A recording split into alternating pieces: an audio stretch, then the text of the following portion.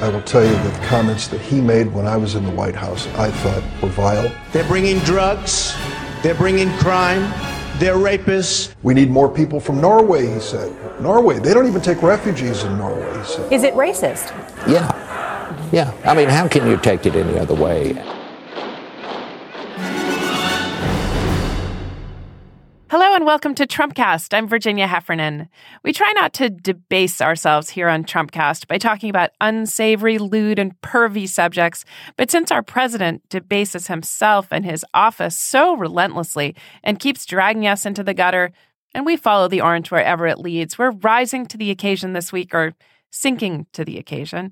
Yesterday, Jacob told us about his encounters with an actress in Skinflix who got paid by the Trump syndicate not to disclose an affair she seems to have had with Donald Trump while he was married to Melania. Ick. And today we're talking about shit. Shitholes and shithouses and Trump's choice words about majority black nations from which he thinks America should accept no immigrants. I myself have submitted papers for a visa lottery in Port-au-Prince as Trump makes me want to renounce my citizenship in his own shithole. But for the rest of you concerned citizens, what is Trump's white supremacy going to make him do? Trump and race in year one is my topic today. And my guest is Jamil Smith, a contributing op-ed writer at the LA Times and a contributing editor at the New Republic. I'll be back in a minute with Jamil.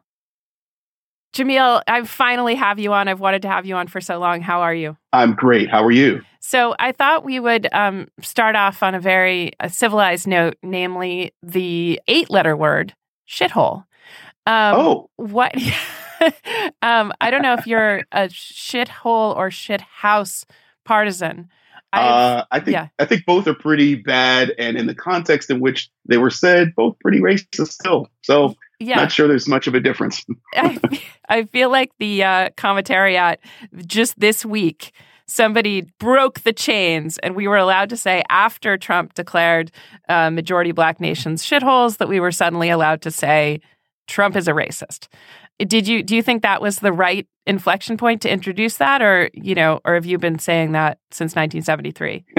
Well, I wasn't around in 1973, but the first time, as I wrote about in 2016, the first time Donald Trump ever came into my consciousness as a kid growing up in Ohio, not really reading the New York tabloids or any of that other mess, was the Central Park 5 case. Right. When he published an ad in the New York Daily News and other papers, essentially calling for the state to murder these 5 black and brown teenagers who were accused of raping the jogger in Central Park. And so, of course, we were later exonerated after serving, more than a decade in prison. And even after that, Donald Trump is saying that the city's settlement for them was ridiculous. And so what I saw there, this was the very first time that Donald Trump ever entered my consciousness was by him doing something racist. So when I see folks now, after his housing discrimination case in the 70s, after the Central Park 5, after all of the comments over the years, and more importantly, all the actions over the years, and then you even get to the campaign, I just don't understand why it took people so long to suddenly get courageous and proclaim that he is racist. We're here partly to go over this past year, and one of the points on the timeline, speaking about Trump's relationship to race, was the suspension of Jemele Hill from ESPN for calling Trump a white supremacist. At that point, I realized that words like racist and white supremacist were now being seen as the epithets and not descriptive. So calling Trump a racist is not calling him an asshole. It's calling him a person who hews to an ideology with a long history and with predictive power. So we can know a little bit about what he's going to do after he, took out an ad calling for the execution of the Central Park 5. We know a little bit about what he's going to do in 1973 when he and his father were settled a discrimination case, a real estate discrimination case, and we know a lot from what the ideology of white supremacy is. Jamelle Bouie on our show has talked a lot about this, and I wonder what kind of predictive power this has had for you through this year. Well, I think let's start with what you mentioned with Jamelle, who is a friend of mine. Yeah. And when I saw that happen, all I could think about was the greatest victory of the conservative push for white supremacy through policy, through our culture, whatnot. They've made it a greater sin to call out racism than to actually be racist. They've made it seem divisive. They've made it seem uncomfortable. And, this is why you have peaceful protesters for Black Lives Matter being regarded as terrorists, because they are making white people uncomfortable. And that is a greater sin than actually committing racist acts or suffering under or making people suffer under racist policies. That is what we saw with Jamel. We saw people being scared of that word. And I think I say it a lot because I like to acknowledge reality, as a journalist. Penchant of yours. Yeah. And that is just something that, we need to wrap our minds around. And I sincerely hope that more white people become comfortable with discussing race and understanding the effects of racism and recognizing it when it presents itself, because we are in an urgent moment right now. This is not a game.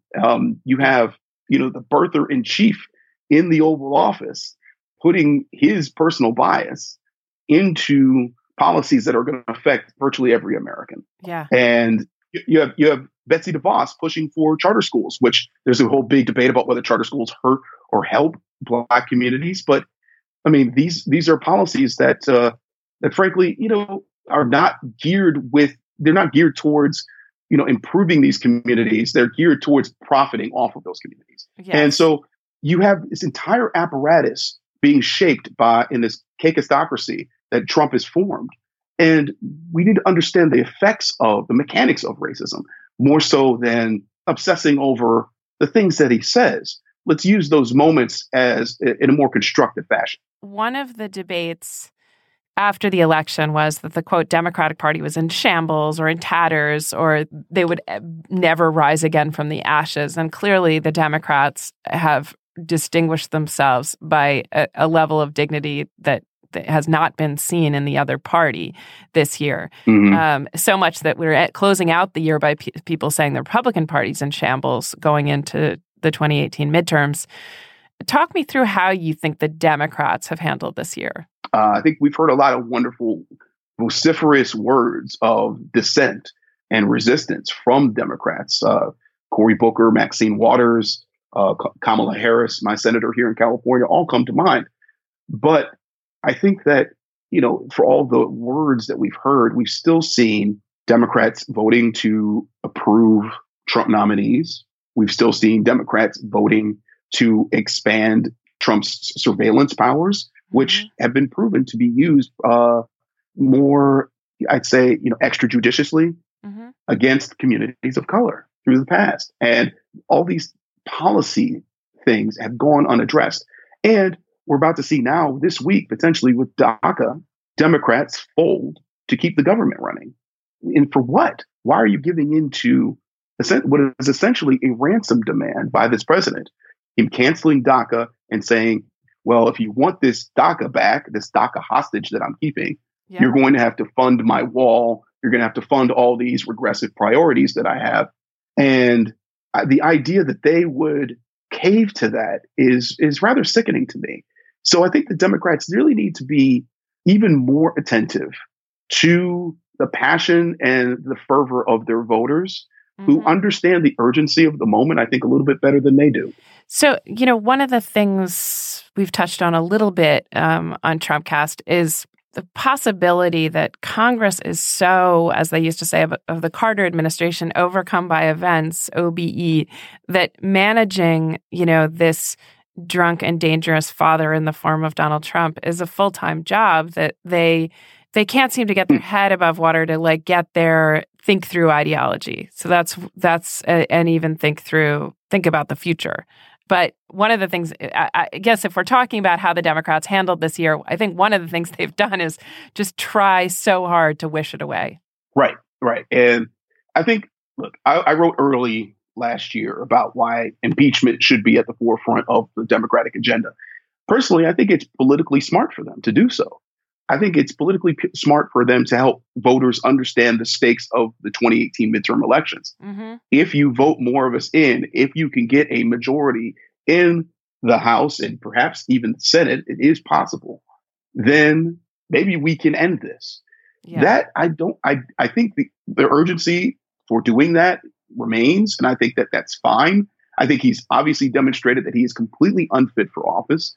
And I think that it's more important to have an operational presidency than it is to leave him in there, hoping that, this one thing that he's useful for, which is to illuminate our cultural divides, we can do that without him in office. Okay. Yeah. So listen, I think that it's politically smart for people, in the Democratic Party to campaign on this. That said, I think that, there are, legislative actions that they need to be pushing in order, or at least, figure out ways to obstruct this agenda of his. That to me is the most urgent thing. When you say that it's advantageous for Democrats to run on this, by this you mean, let's just call it impeachment. Yes. I spoke to someone running for Congress in a red state. He said that there's almost a pact among not far left, but, candidates, especially running in red states from the Democratic Party. There's almost a pact that they won't say impeachment.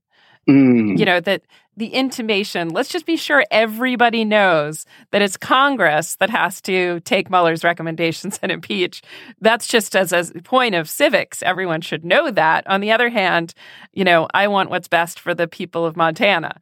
And I think that there was, especially pre-Bannon Trump divide, I think there was great alarm about offending the base and also offending more mainstream Republicans that, as they did in Alabama, might cross over to the Democrats if they thought that it was simply a vote for impeachment of a president of their party. I think that there is a possibility of Republicans certainly standing in the way of it. Yeah. That said, at some point, the health of the republic and our democracy have to be a priority over the political career of this man.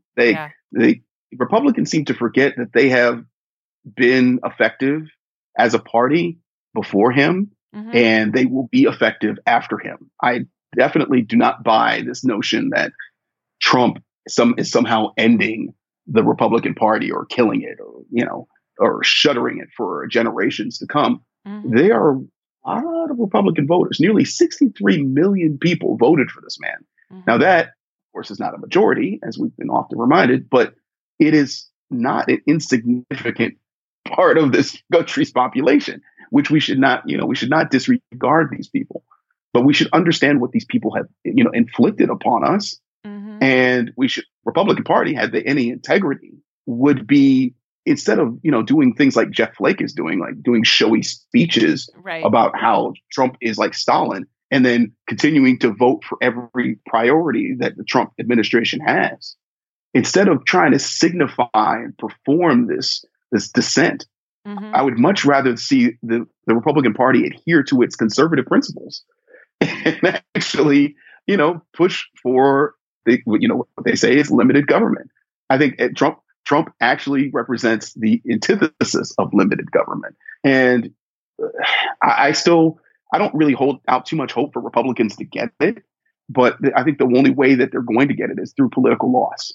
And if the losses in 2018 are substantial enough, then perhaps they will change their minds out of pure survival instincts. So I want to wrap up, but before we go, I know you've written, without getting too far into the weeds of, the other big story of the year, which is, obviously Me Too and now Time's Up. What do you think going into the Women's March Women's March anniversary we can look for? Are you going to march? Well, I'm a journalist, so I stay out of the activist space. Yeah, I would be happy to cover it. I'm a journalist, but I wear my politics like a Celtic tattoo. So you'll be likewise. Happy to I'm very glad that I can get paid to opine about the issues and not simply feign objectivity. That said, I think what we've seen here is an emboldening of women who survived sexual harassment and abuse. They decided to speak up themselves, and they have empowered millions of women to tell their own stories. And I think what we're doing, we're in the middle of a complicated time in which we have to, wrap our minds around the various nuances of sexual politics.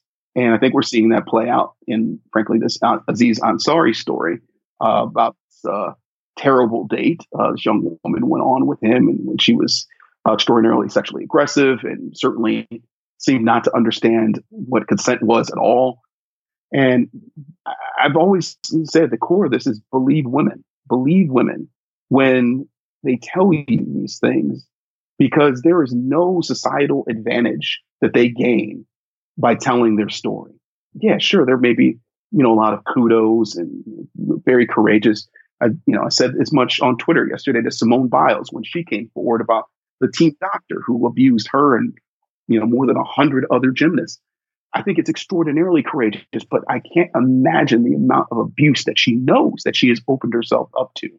And that is a defect in our society that needs to go, be more fastidiously addressed. I think that you're right to bring up the Aziz Ansari is a case of testimony, of really useful testimony by someone who felt she was a victim of some kind of non-consensual sexual experience. But it's not the same whistleblowing act that the Olympians or the Weinstein victims who were exposing widespread corruption with money invested in it, with cover-ups.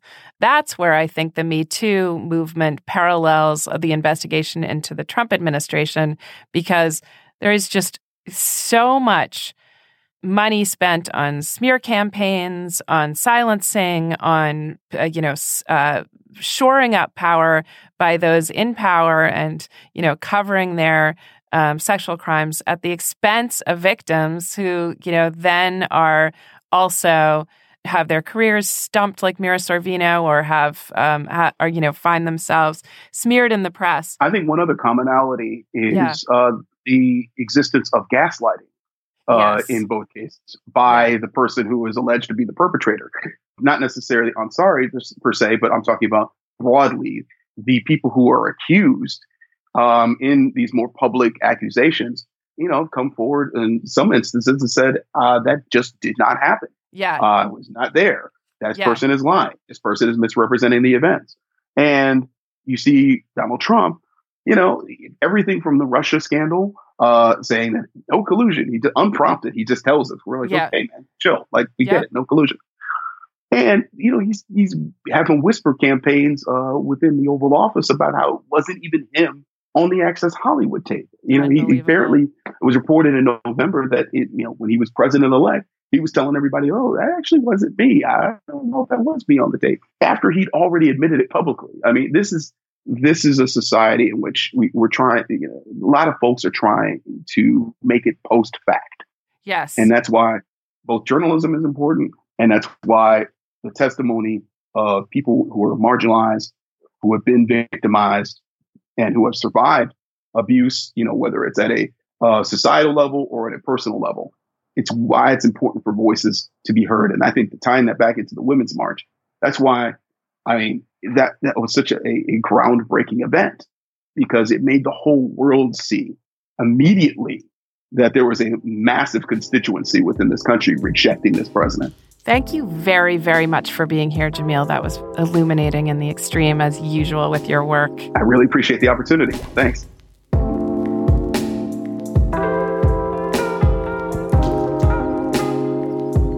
That's it for today's show. Trumpcast is produced by Jason DeLeon, and you just gotta follow us on Twitter. It's @RealTrumpcast. That's @RealTrumpcast. Follow us on Twitter. I'm Virginia Heffernan. Thanks for listening to Trumpcast.